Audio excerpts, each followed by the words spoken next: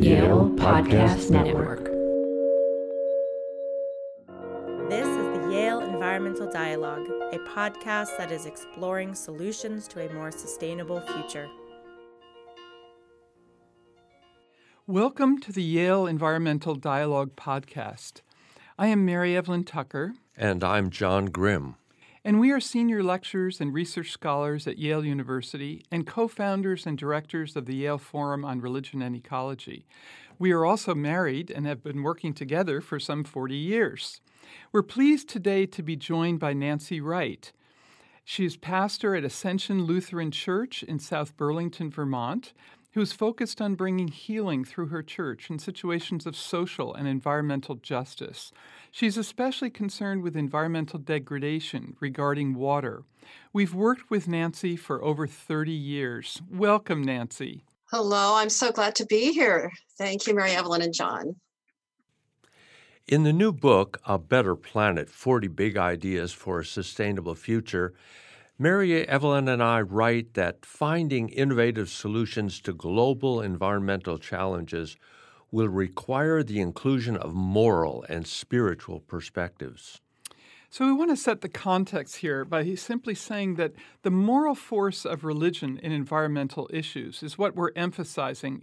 And this is a point that has been appreciated by others who are included in the book, scientists such as Tom Lovejoy, who's deeply concerned about biodiversity and his work in the Amazon, where we have been with him, and Jane Lubchenco, who is the head of NOAA and is a specialist on oceans.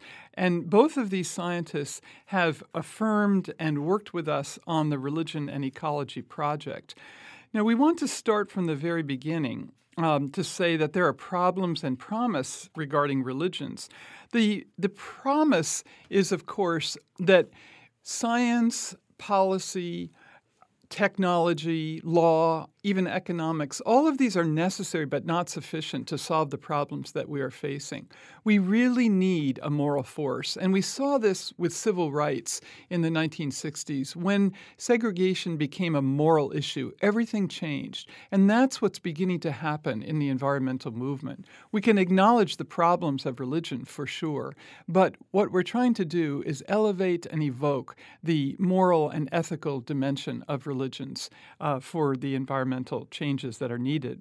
It's possible to see how ethics in the religious traditions have played substantial positive roles. For example, ethical perspectives on homicide and suicide have been developed by many of the traditions in very lucid forms. And within the 20th century, we've even seen the religions begin to take firm positions regarding genocide.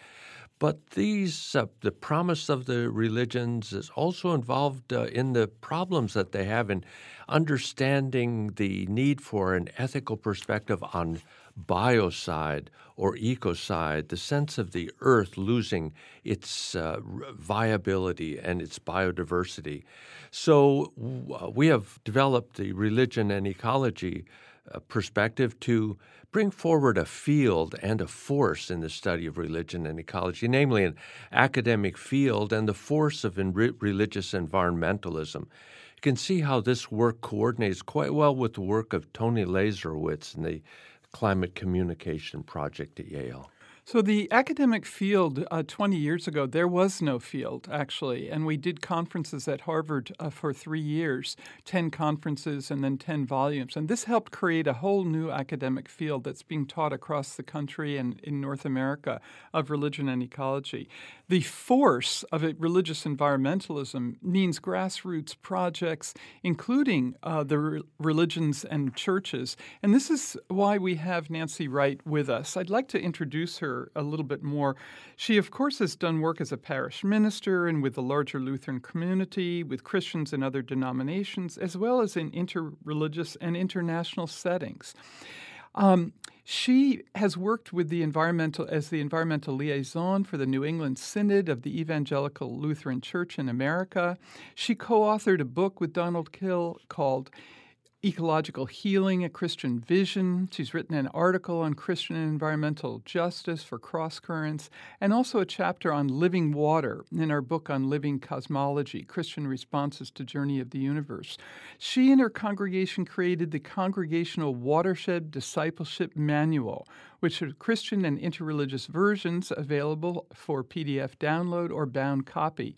She also has a doctorate of ministry from Boston University. Nancy, it's such a pleasure to have you with us, and we'd love for you to give us a feeling for your work in this area of religion and ecology.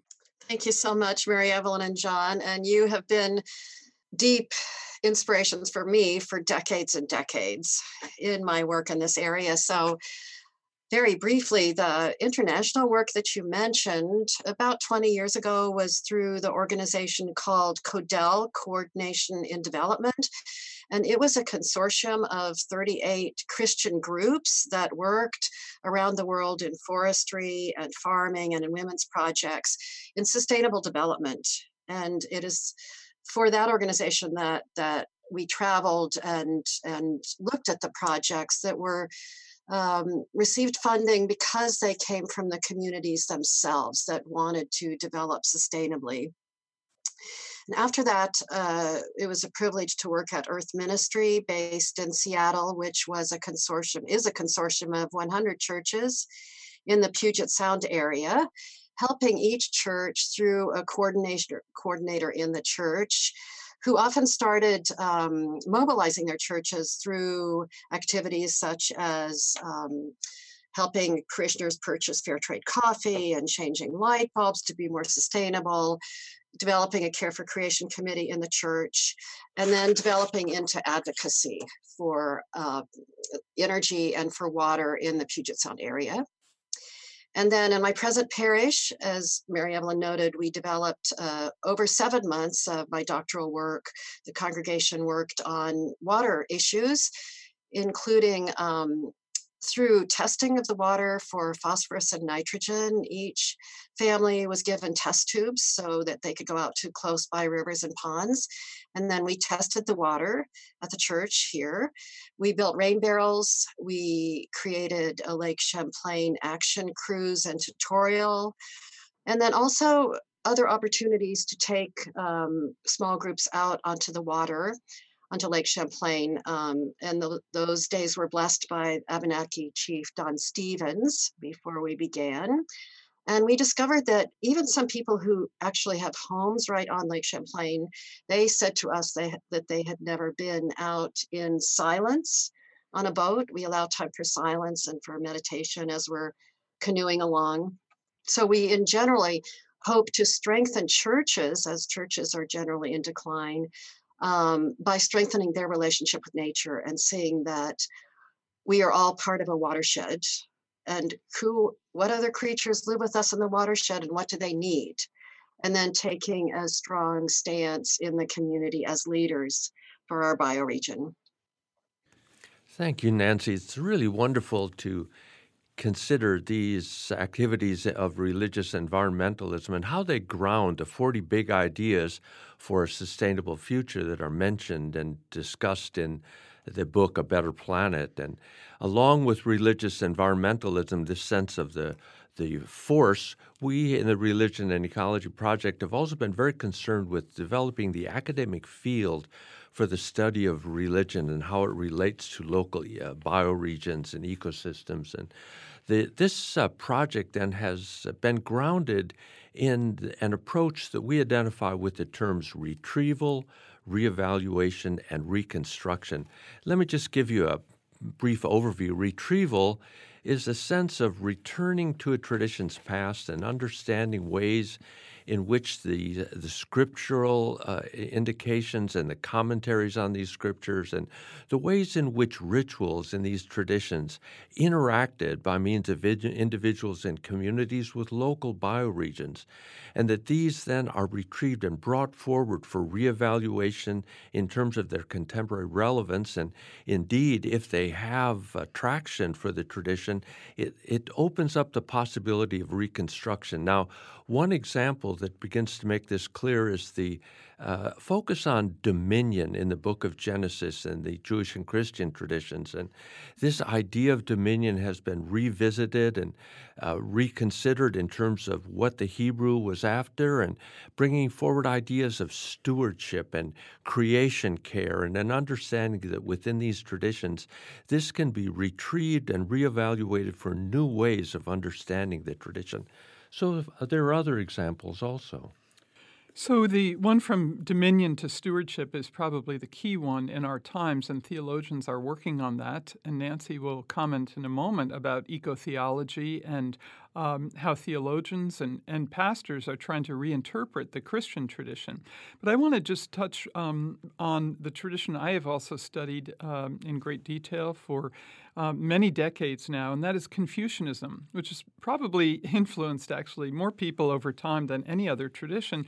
And yet it's not well known in the West because of translations not necessarily being available. But we've just returned from an extraordinary 2 weeks in China, where the revival of this retrieval and reevaluation, reconstruction is very evident in the revival of Confucianism. And this has been ongoing for the last decade and so.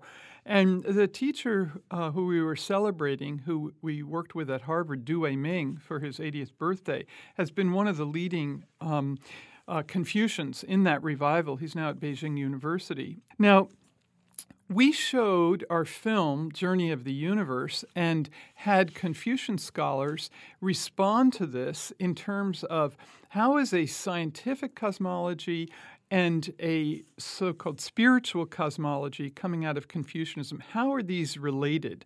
And how do we come to a broader sense of ecology coming out of cosmology? Now, the notion of retrieval for the Confucians is, the movement is what's called national learning. Confucianism had been destroyed in the Cultural Revolution during the 70s, but now all of the schools and universities are teaching the Confucian classics again. So this is a retrieval of this tradition, and it's being reevaluated in relation to contemporary problems such as ecology and the environment. So the reconstruction is taking place in what's being called ecological civilization, where Confucianism is being drawn on as a key indigenous component of Chinese culture and civilization. In other words, the point here is that the environmental ethics in China are going to have a Confucian and Taoist component. Now, we're talking about well over 1 billion people being involved in this tradition and this revival of a deep sense of the unity of what's called cosmos, earth, and human. That's kind of their trinity. And the notion that the human completes the universe and the earth. The human works with all of the myriad transformative powers of the earth, meaning ecosystems, meaning biodiversity, meaning water systems, and so on. So as one cultivates oneself, one is also cultivating and taking care of these ecosystems. That's the ground for a remarkable ecological ethics in China of Confucian ethics within this context of an ecological civilization, which comes from the highest levels of government. Xi Jinping mentions this often. It's actually in the constitution in China that there's a need for an ecological civilization. And this revival is taking place in universities, as I've mentioned, across the country. But even one example of a popular understanding of Confucianism, one professor of sociology and journalism wrote a book on the Confucian Analects, and it sold 10 million copies. So the scale of this is almost unfathomable as we showed Journey of the Universe and as we did this connection to Confucian ecology. 78,000 people were watching this on live streaming. So there's a deep interest in this in China, and we hope to continue that work over the next number of years. And the variety of expressions of this retrieval, reevaluation, and reconstruction in the religious traditions of environmental concern is evident also among indigenous peoples. And there it takes a very different turn because this sense then of the Hunkpapa peoples in Standing Rock Reservation in North Dakota provide a very interesting example of drawing upon traditional teachings regarding water and the ways in which water has nurtured the people and given life to the people. And so when the Dakota Access Pipeline was proposed for moving across the Missouri River close to the Hunkpapa Reservation, the youth of that reservation rose up and were then joined by other Native groups, and it became one of the largest expressions of Native American gatherings in the contemporary period to protect the water. So drawing on their traditional teachings regarding water as life-giving, that became the basis of their retrieving these teachings and reevaluating their relationship to this pipeline and resisting the imposition of this pipeline. And we find also the Wet'suwet'en people in northern British Columbia and trying to protect their reserve also from a pipeline being put across it to bring tar sands oil for transport across the ocean to other countries. So among indigenous peoples, we find very interesting examples of bringing traditional teachings forward, retrieving in that sense, and evaluating ways in which they can protect that which has given the people life and reconstructing their traditions and the expression of their traditions in these ways. It's very interesting to see this happening among so many indigenous peoples around the planet, from protecting islands that are in danger of being lost from sea level rise to eco-villages in India joining with indigenous people to marketing plants and crops and materials in new ways. This understanding that indigenous people are stepping forward, the resurgence of their sense of environmental protection. And I find there are some good examples also, Nancy, in your world also. Yeah, we want to hear about the eco-theology in the Christian world. So jump in. Thank you. Thanks to both of you so much. And John mentioned the development from dominion to stewardship. Actually, of course, the original meaning of the word dominion in the Hebrew scriptures means for humans to have dominion like God has dominion. And God, of course, is creator and sustainer of the universe, as the Psalms and Job and many other texts describe. So dominion means that kind of creative, sustaining relationship rather than dominance as we think about it with power over.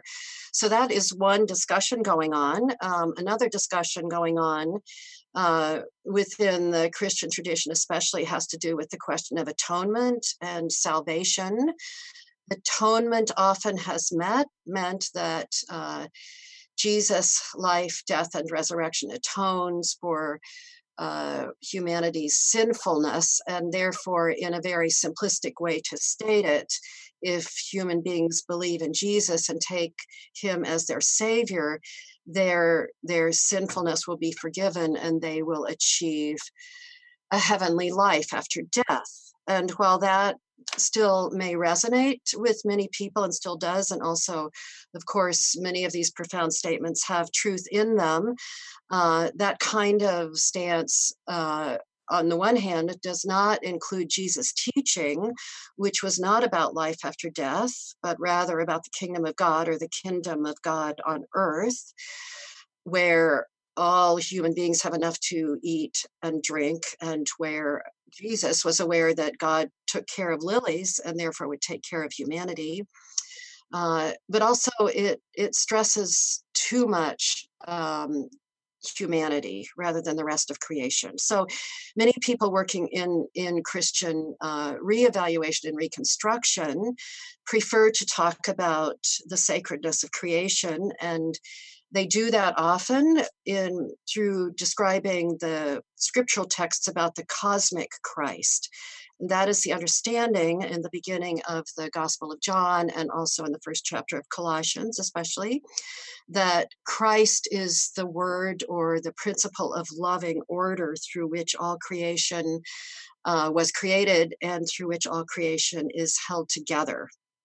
And the ramifications from that belief is that, of course, if all creation is sacred, then humanity can not only encounter God in all creation, but it's a sin to despoil creation.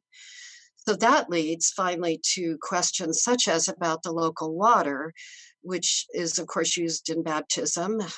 What does it mean if the local water is polluted? Does baptism still have effect? What does it mean when we ask for cleansings from water that we have polluted? Then should we ask for forgiveness about having polluted the water?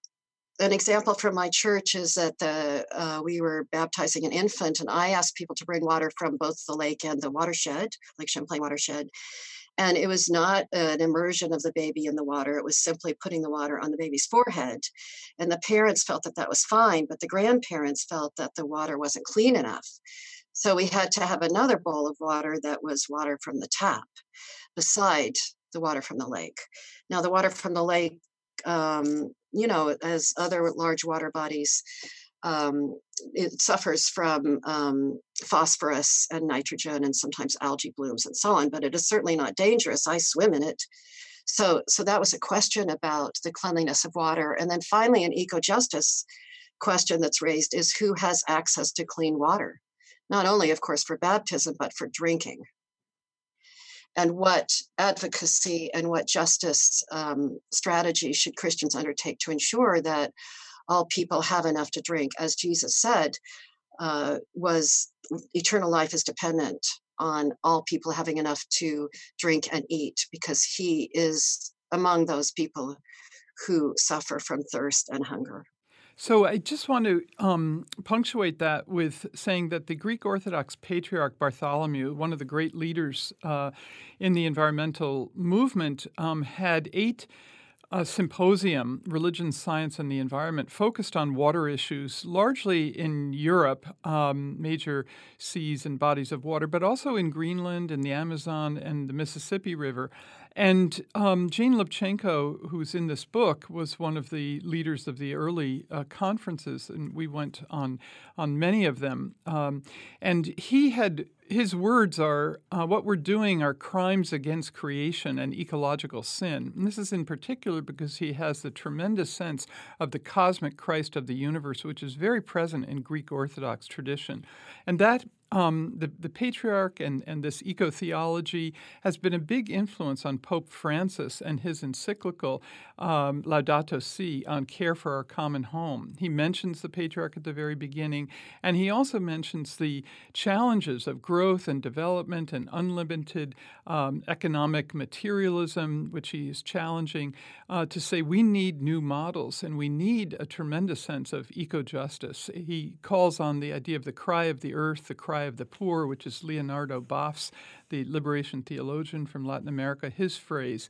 So we just wanted to underscore that Christian leaders, especially the Ecumenical Patriarch Bartholomew of the Greek Orthodox Church and Pope Francis of the Roman Catholic Church, are working on these issues on a very high level and very influential level. In the article that we contributed for the volume, we're developing methods and approaches in the academic field of religion and ecology. And 2 phrases that we use in this regard are religious ecologies and religious cosmologies. And here we're trying also to make the connection between on-the-ground activities and ideas. So religious ecologies on the ground and religious cosmologies that are embedded in the scriptures and the commentaries within these traditions. Let me just step back and give some sense of what we mean by these phrases. Religious ecologies, in the Islamic religious tradition, the sense of the trust idea in the Quran, it brings forward a cosmological perspective that the divine Allah, when creation was undertaken, called out to creation to see who would accept the trust, the sense of the stewardship of creation. And the creatures declined, but the humans stepped forward. And this idea then that there is embedded in the Islamic tradition a cosmological understanding that the human accepts responsibility. This religious cosmology then implements itself on the ground in a religious ecology. And we find within the Islamic tradition a concern for philanthropic activity in which lands are set aside for social justice reasons. So social justice and eco-justice are embedded within the Islamic tradition, bringing together cosmological thinking and on-the-ground activity. So also we find the examples that we developed in our book in the field of religion and ecology. We developed these two terms and a sense in which in the Buddhist tradition, for example, the concepts of the Dharma of the Buddha, the teachings of the Buddha, are embedded in the bodies of the Buddha, in each individual, and also in the sense of the teachings of the Buddha and the larger expression of the cosmic Buddha. So Buddhism also has this sense of religion and ecology embedded in it.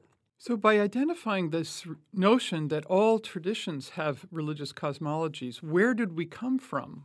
Why are we here? The creation stories of the various world religions, we were trying to identify these. And we have also worked on a project bringing forward the scientific cosmology of evolution and the science of ecology. This project is called Journey of the Universe, which consists of a film, which won an Emmy Award and was on PBS for 3 years, a book published by Yale Press, translated into 7 languages. Both of these, the film and book, are translated into Chinese, which we used recently in China.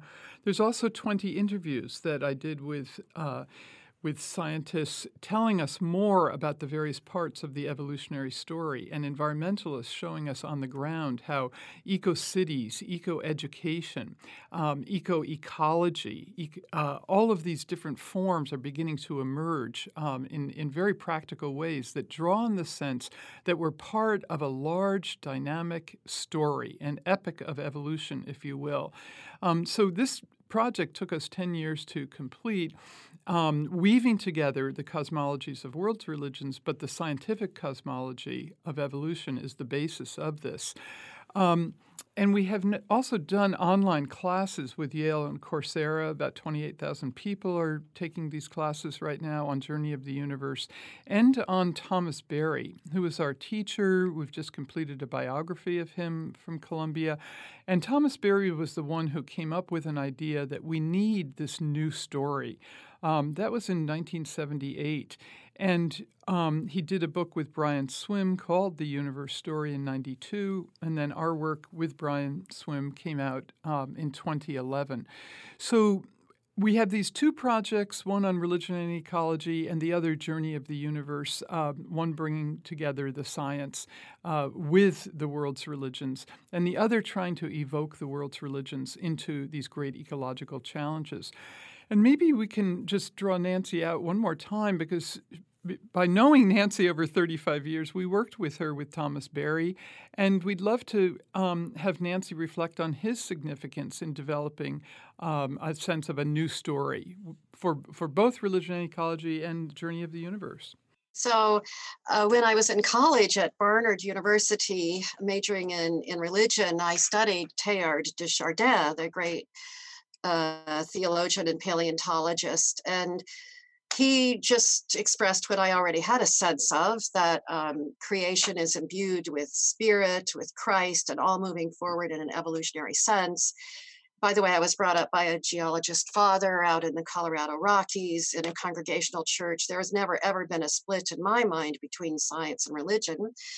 And then I met Thomas Berry, who is a cultural historian, and I describe him recently as an evocateur. He, with his great knowledge about cultures, he was able then to evoke in people listening to him and in his writings the presence of, really, I would say, the spirit of creation, the spirits in creation. Along with his deep analysis about how all institutions need to be rethought and restructured for a beneficial human-earth relationship. I remember his talking about the deep tragedy of the extinction of a species of life, and his ability to be a kind of wise teacher in the present moment brought a deep sadness into me at that moment, as well as his evocation of what it is like to go out and to look at the stars at night, and his deep sense of the need of all children, especially to be able to be immersed in creation in order to be full human beings, full of enjoyment and celebration and responsibility, and also, to put it negatively, in order to not be autistic. And he said that humanity at the present time, or many human beings, are really autistic in their lack of relationship and understanding about the web of life around them. So he is a prophet for our time, and I'm so privileged to have known him, along with Pope Francis and Greta Thunberg and all the others who are calling humanity fundamentally to account for where they are on this planet at this time and who they are, what their identity is, going back to the question that God asks Adam and Eve in the great mythological story in the beginning of Genesis, chapter 3, I believe. They're walking in the garden, and God calls out to them, "Where are you?" And that, I think, is the question that the great prophets are asking us to answer with truth at this time. Where are we, and who are we? And I think that brings us back to the question again of the moral force that we were trying to elucidate in the article for Better Planet, this sense of bringing Thomas Berry's thought also where he had a phrase that encapsulated much of his thinking in this regard when he would say, "The universe is not a collection of objects, but a communion of subjects." And in that phrase, he was trying to bring forward a sense of the voices of the Earth community as we're all participating in this long journey of the universe, and it's a shared communion experience when we hear the voices and the subjective reporting of of biodiversity, of the expressions of life, telling us of their journey in this universe awareness. I think we can conclude with a few lines from our biography of Thomas Berry. His intellectual breadth and spiritual depth defy adequate description. He was widely read in world history and religions and lived immersed in the narratives of time that were continually expanding from human history to earth history to universe history. Thomas Berry sought a way to be grounded in the great vessel of life, the cosmos, and evoked this with the power of story, which elevated the voices of bird song and migrations, revered the living forests and ancient mountains, evoked the roaring power of oceans and rivers, and wove it all together in a way that makes one feel the power of star birth and galaxy formation. His lucid language broke out of scholarly constraints to bring fresh rays of hope into the eyes of young and old alike. There are few people who've grappled for so long to bring forth a healing vision for the Earth community, a term he created to indicate our shared sense of belonging to something greater, humans and nature in continuity. I think this describes our work both in religion and ecology and in Journey of the Universe. Thank you so much for listening today. Yes, thank you. The Yale Environmental Dialogue is produced by the Yale School of Forestry and Environmental Studies. Music is by Ben Cosgrove.